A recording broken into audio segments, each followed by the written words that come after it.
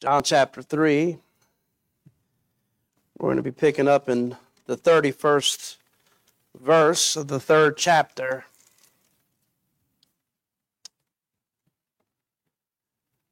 John says, "He that cometh from above is above all, and he that is of the earth is earthly, and speaketh of the earth, and he that cometh from heaven is above all. And what he hath seen and heard, that he testifieth, and no man receiveth his testimony. He that hath received his testimony hath set to his seal that God is true. For he whom God hath sent speaketh the words of God. For God giveth not the Spirit by measure unto him. For the Father loveth the Son, and hath given all things into his hand. He that believeth on the Son hath everlasting life, and he that believeth not the Son shall not see life, but the wrath of God abideth on him." Let's pray. Our gracious Heavenly Father, Lord, we, with always a heart of thanksgiving for the opportunity to gather together and be in your word. But Lord, I pray that you open our hearts and minds as we navigate through this closing part of chapter 3, understanding and seeing what John the Baptist is trying to proclaim about you.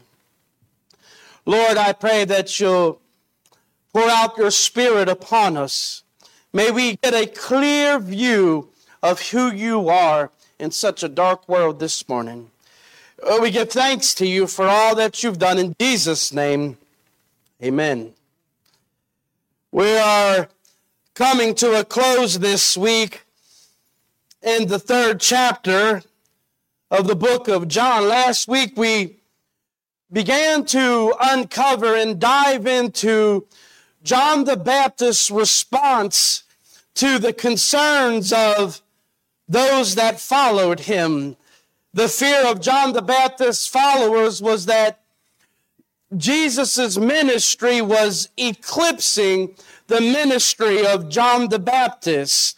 John would carefully respond by starting off what we seen last week, that John the Baptist would explain to his followers that only a man's ministry can increase if it is increased from above.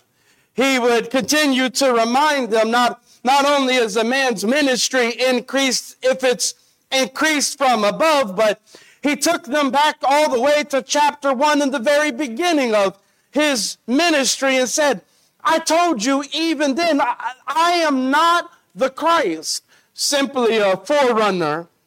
He compared himself last week to the best man at the wedding and kind of closed out that portion of his answers to his followers, saying that Jesus Christ must increase and that he must decrease.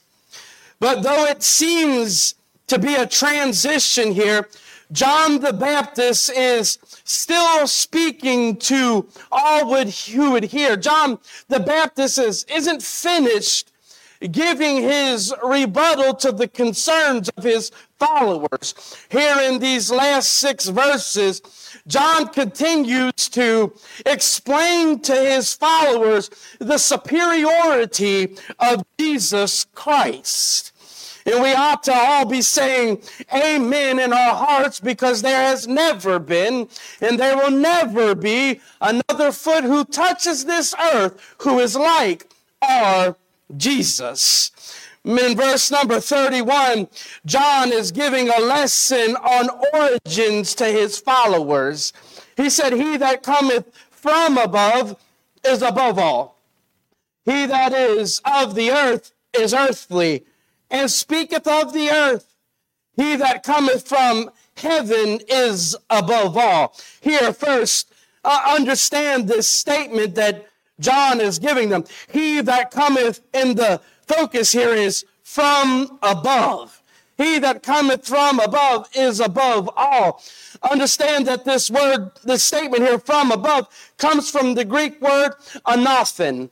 And why this is so important is this is the same words that Jesus would use when he was speaking to Nicodemus, and when he told Nicodemus that you must be born again. The word anothen means that it's from above. It's from a higher place. It's either from the first or the beginning. So for Nicodemus, when the Lord told Nicodemus that you must be born again, it's to say that you must be born again from above. But here when John the Baptist is referencing this portion with Jesus, it means that John is setting out to explain to his followers that this very man, Jesus Christ, that you see before you, he is setting out to explain to them that though you physically see him before your eyes, though he was born in Bethlehem, John the Baptist is striving to bring his followers to an understanding that this is not his beginning. He who is born from above, he said, is above all. He is saying here that Jesus Christ is from above. So therefore, since he is from above, he is above all men.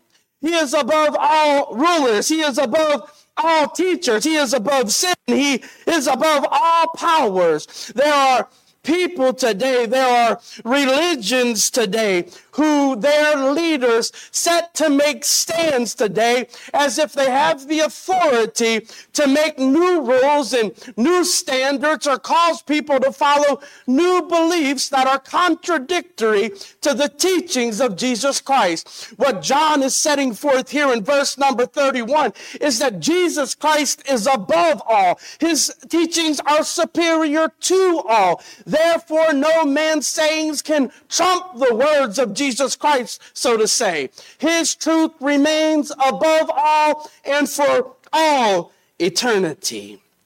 Even more, a man whom Jesus says that there is no greater man born of a woman, speaking of John the Baptist, said the best thing I can do as a leader, the best thing that John the Baptist believed he could do as a leader was to point people to the teachings of Jesus Christ, was to encourage them to follow him. He that cometh from above is above all. He that is of the earth is earthly, and speaketh of the earth. Look what John has done here.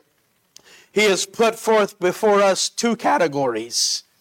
While he exalts Jesus Christ as being superior, while he exalts Jesus Christ from being from above, he humbles himself as earthly.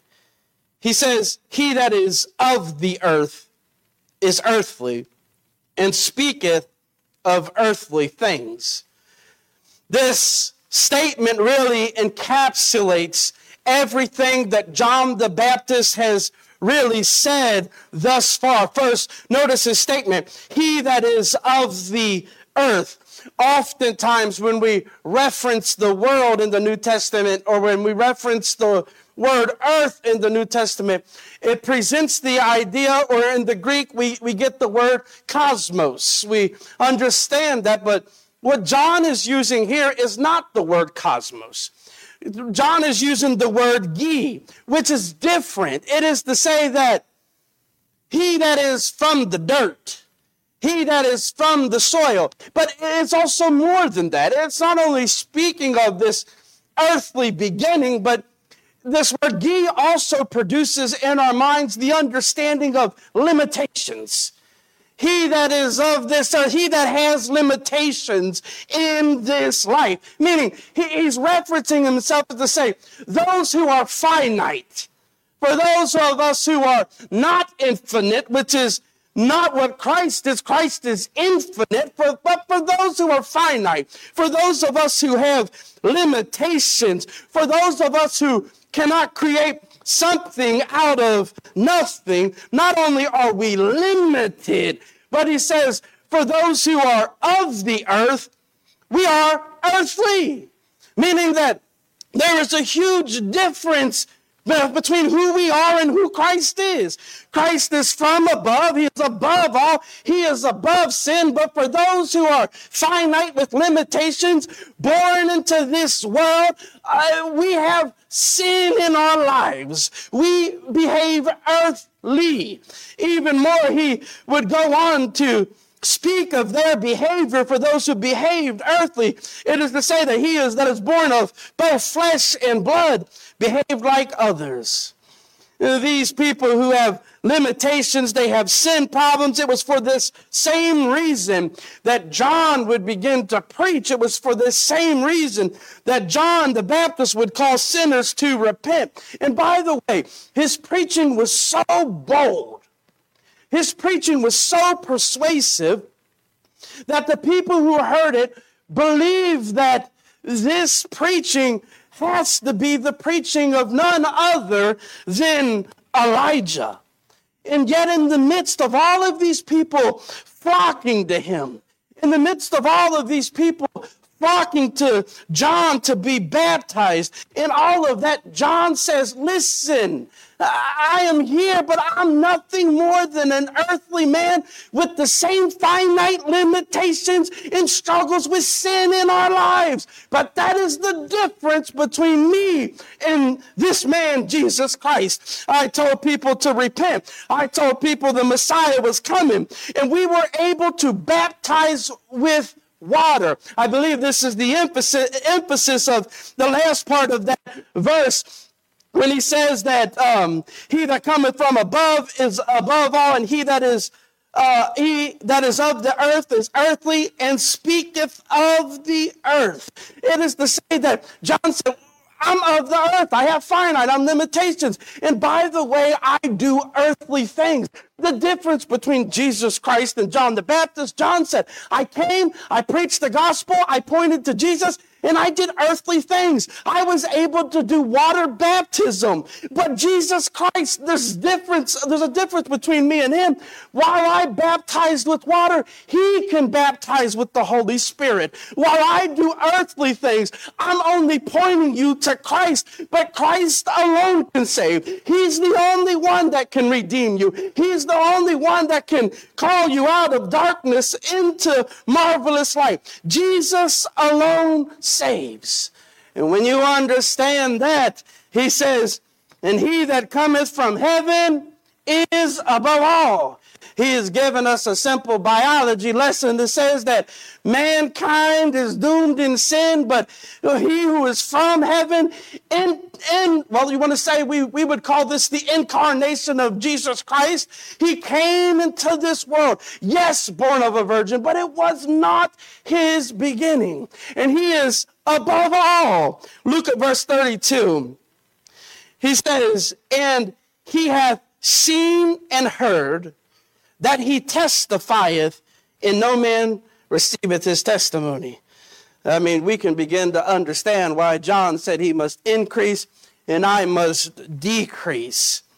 But he says here in verse number 32, and I want you to understand why I said he is above all. And you can see it in verse number 32. And what he has seen and heard, that he testifieth, and no man receiveth his testimony. What he hath seen and heard.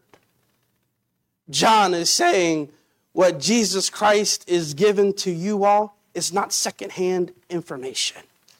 He heard this from his Father as he dwelt in unity in heaven. As he dwelt there. This is not secondhand information, but Jesus Christ is the source of divine revelation. This Jesus who once dwelt in heaven can now testify. We can remember what the author of Hebrews would say. And God, who at sundry times and diverse manners spake in times past unto the fathers by the prophets, hath in these last days spoken unto us by his Son, whom he hath appointed heir of all things, by whom also he made the world. But there's also tragic news in this text. Though, according to John chapter 7 and verse 46, they had never heard a man speak like this. According to John chapter 7, though they had never seen anyone work miracles like this. They had never heard someone speak with so much authority. Yet verse 32 speaks of the hardness of people's hearts. And what he hath seen and heard, that he testifieth, and no man receiveth his testimony.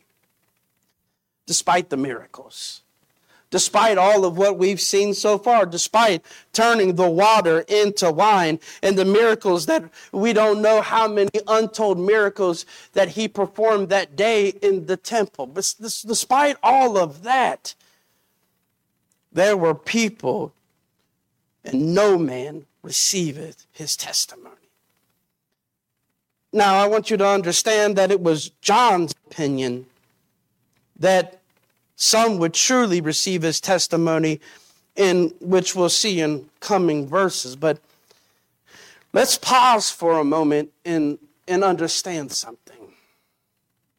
This is a clear understanding that, and we ought to take it as a warning, whom we get our information from.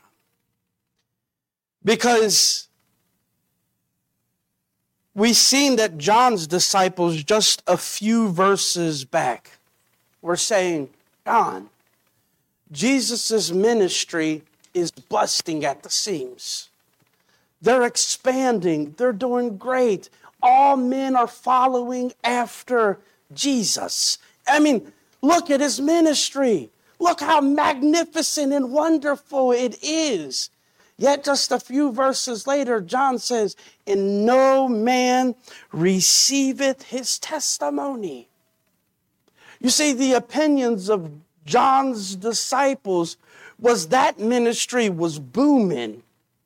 And in reality, on the outside, though it seemed like it was booming, there was many people who was following Jesus in that day who had not truly received his testimony.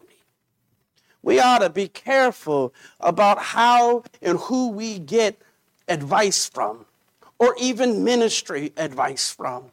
Because there are churches that spring up all the time, and it seems that for a while they're bursting at the seams. But then, they're having to do a new event. I mean, Crossroads, just this past Christmas, they had donkeys and horses running around inside the church. And apparently if you have donkeys and horses inside your church, you'll make it to the Channel 5 News. But on the other side of that is that we have to be careful who we take advice from and saying, this is what you have to do, that burst at the seams, because John's sentiment about the situation is that his heart was grieved because in reality, people had not received Jesus Christ's testimony. That's what this is all about. It's not about filling the pews. It's not about entertaining. It's not about anything. It's about people coming to the saving knowledge of Jesus Christ. And no man, it says, received his testimony. When John looks at this situation, he gives a tragic diagnosis that in the midst of the crowd, in the midst of this group, no one had truly received his testimony. John is saying that the majority of these people who had followed Christ were actually unconverted, which still brings an interesting thought, does it not? Because last week when we were speaking about this matter, when we look back at verse number 22, I think it says, and after these things, Jesus and his disciples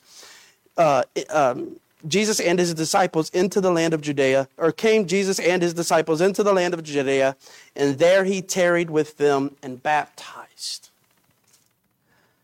It kind of brings us to the understanding that there were people during this time who were following Jesus who were following him for the wrong reasons. And it even brings us to a more understanding that there were people who truly did not believe the testimony of Jesus Christ who were being baptized. They didn't truly receive it. On the outward side, they professed a good thing. They said that they wanted to follow him because, the miracles, because he could feed people and because of all of these great things. But inwardly, they had not placed faith in who Christ was. I think it further points to the reality that there were some who had come, who had testified that they wanted to follow Jesus, but they were only looking for what he could do for them. Even more, I think this is the same testimony that we've seen in the chapter 1, I believe it is, in verses 9 through 11, when John the Baptist said that, he says, that was the true light, which lighteth every man that cometh into the world. He was in the world, and the world was made by him, and the world knew him not. He came unto his own, and his own received him not. But here John says, there were some. There were some that truly came to him, but the majority of those, they didn't come to this true knowledge of him. But there were some that had trusted in him, and look at what verse 33 says. He that hath received his testimony hath set to his seal that God is true. Though many rejected him, though it seems that the overwhelming majority rejected him, we see as the gospel progresses on in all of the gospels, the synoptic alike, that as you move forward, you see that the crowd stopped following Jesus. But here he says that there was some that had received his testimony and had set his seal that God is true. Now, this statement that we see here that set his seal that God is true, you can make more sense of this when you apply it in the Old Testament thought process. Remember when Daniel was thrown into the lion's den and Darius put his seal upon it. Most of the time, it was a signet that they would put upon the stone to be rolled away, or whenever one of the kings would put their signet upon it, it was signing to say that this is right. So he says here in verse 33, he that hath received his testimony hath set to his seal that God is true. I guess in today's terminology, it would be that we signed off on it. So he says, he that hath received his testimony hath signed off with his seal that God is true. In what aspect is this that we're signing off on? We're signing off on the reality that God sent his son into the world, born of a virgin, that Jesus Christ is truly the Son of God, that the message that he brought into this world was a message of hope, and that he was born, and though he lived for 33 and a half years, a sinless, spotless life, he would die a substitutionary death on Calvary's hill for our sin and would be buried, and 3 days later rise again. It is to say that we have put our seal of faith, that we believe that is a true testimony, that we believe that is exactly what happened. There are religions today that believe that they are going to heaven, such as Jehovah's Witness.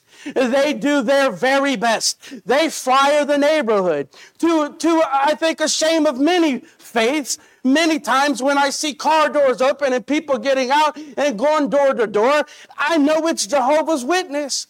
And listen, though they faithfully labor, though they faithfully flyer, though they will try to give you scriptures and pamphlets and so on and so forth, they do not believe that Jesus Christ is the Son of God. They believe that Jesus Christ was actually Michael the archangel.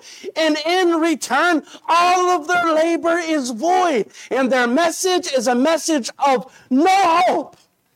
It's a message of death. Because in faith in that message, you have not put your seal on God's testimony that he sent forth his Son. Verse 34. For he whom God hath sent speaketh the words of God. For God giveth not the Spirit by measure unto him. The one who was sent here, this is like John the Baptist shoring up any questions that you have in your mind. He says, Christ was sent here, and he spoke the words of God with the authority of God because he is God. And the Spirit, he says here in this last part, for God giveth not the Spirit by measure unto him. This means the Spirit wasn't given to him with limitations. Now, you think back in the Old Testament, how many times we read in the Old Testament that when, you could say when Saul is a good example, that the Spirit of the Lord was upon Saul. But then what happened? Saul sinned. Then the Spirit of the Lord departed from Saul. And oftentimes throughout Scripture in the Old Testament, you'll see that the Holy Spirit did not continually dwell upon people in the Old Testament because there was a sin problem. See, Saul's sin caused the Spirit to depart from him. But what John the Baptist is saying here is that in this time in which Christ has come, because he was without sin, because there wasn't a sin issue, God poured out the Spirit upon Jesus Christ without measure. I mean, he embodied the full power of the Spirit. Upon him, all fullness of deity dwelt. There was no limits to his power. But look here in these last two verses. The Father loveth the Son, and hath given all things into his hand. He that believeth on the Son hath everlasting life, and he that believeth not the Son shall not see life, but the wrath of God abideth on him. Let me think about this statement here. As John the Baptist is speaking to his disciples, he delivers a stern warning about their faith. He says in closing to his followers, God has put all things in Jesus' hands. I'm certain at this time, John's disciples probably felt about this big, because in the beginning of this, they was worried about how Jesus' ministry was expanding, and John is in return telling them that God has put all things in his hand. And this last statement clearly states what is implied in the last couple points. Because of God's love for his Son, John says God has given him the supreme authority over everything, both in heaven and in earth. John said that he has absolute authority. And soon, John's own ministry, maybe in John's heart, he knew that his ministry time was coming to an end, because soon John's ministry would fade completely out of the scene. Soon Herod Antipas would have John arrested and thrown in jail. Herod was the ruler of Galilee, and before long, John the Baptist would be beheaded. But here's the invitation mixed with a stern warning. It's an invitation and a warning that John gives. This is what he tells his disciples who were questioning Jesus' ministry. Verse 36, he that believeth on the Son hath everlasting life, and he that believeth not the Son shall not see life, but the wrath of God abideth on him. He says, look, you're questioning his ministry, but if you do not believe in him, if you do not believe on him, you're not even going to have everlasting life. You're sitting here worried about my ministry and I can't save you. You need faith in him, not faith in me. my ministry was all to point you to him. But if you believe in the Son, then you have everlasting life. But you know what I love about this verse? It's not spoken of in the future tense. See what he says? He that believeth on the Son hath everlasting life. This is not a future hope. This is a present tense. That even here in 2023, that if you repent of your sins and place your faith in Jesus Christ, you have a present hope in an everlasting life. You have a present hope because of your faith in Jesus Christ. It is a present possession. Today, if you believe in Jesus Christ, that he is the Son of God, and that he lived this sinless and spotless life and died on the cross, performing a substitutionary death. He didn't die in the aspect of this faith. When you look to the cross, you're not thinking about his death for others, but you believe that he died in your stead. He died in your place. We have the comfort of eternal life. But also notice this grim alternative. He that believeth on the Son hath everlasting life, and he that believeth not the Son shall not see life, but the wrath of God abideth on him. Notice also the tragedy of the present tense. He that believeth not the Son shall not see life, but the wrath of God abideth on him. This is a current situation. It's a present situation. For those who have not found shelter, not found hope in the blood of Jesus Christ, John the Baptist's diagnosis is that the wrath of God is upon your life, that you will not see everlasting life. It continuously abides upon the disobedient sinner. So in closing, let me make a statement to drive this message home. The followers of John the Baptist were doing ministry, and the leader of this ministry, John the Baptist, understood the importance of Jesus Christ, and he understood why he was here on earth doing ministry. He understood who Jesus was, but also understand in the boldness of John the Baptist preaching, in the boldness of his proclamation. I mean, remember, it was so powerful. They thought he was the prophet Elijah. I mean, this was bold preaching. But even in the midst of this bold preaching, there was deep confusion about who Jesus was. I think this is a warning to each and every one of us, that you can sit underneath faithful preaching week after week, year after year, that's faithful to the Word of God, faithfully, expositionally handling the Word of God, and yet find yourself in a place where you have not truly come to the understanding of who Jesus is to you. You can be involved in ministry, following Jesus, and find yourself caught up looking at how other people's ministries are doing, which I believe is a warning that our eyes are in the wrong place.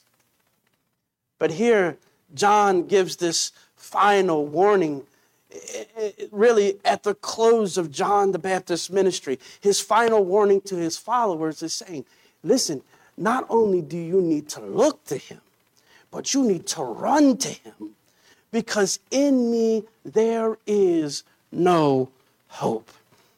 I pray that in each and every one of our hearts, that there is absolutely zero confusion about who Jesus is to you. That there is absolutely zero confusion about your desperate need of Jesus Christ. And if you're here in this building today and have never repented of your sins and never turned to Christ, the Bible says that the wrath of God abides on you now.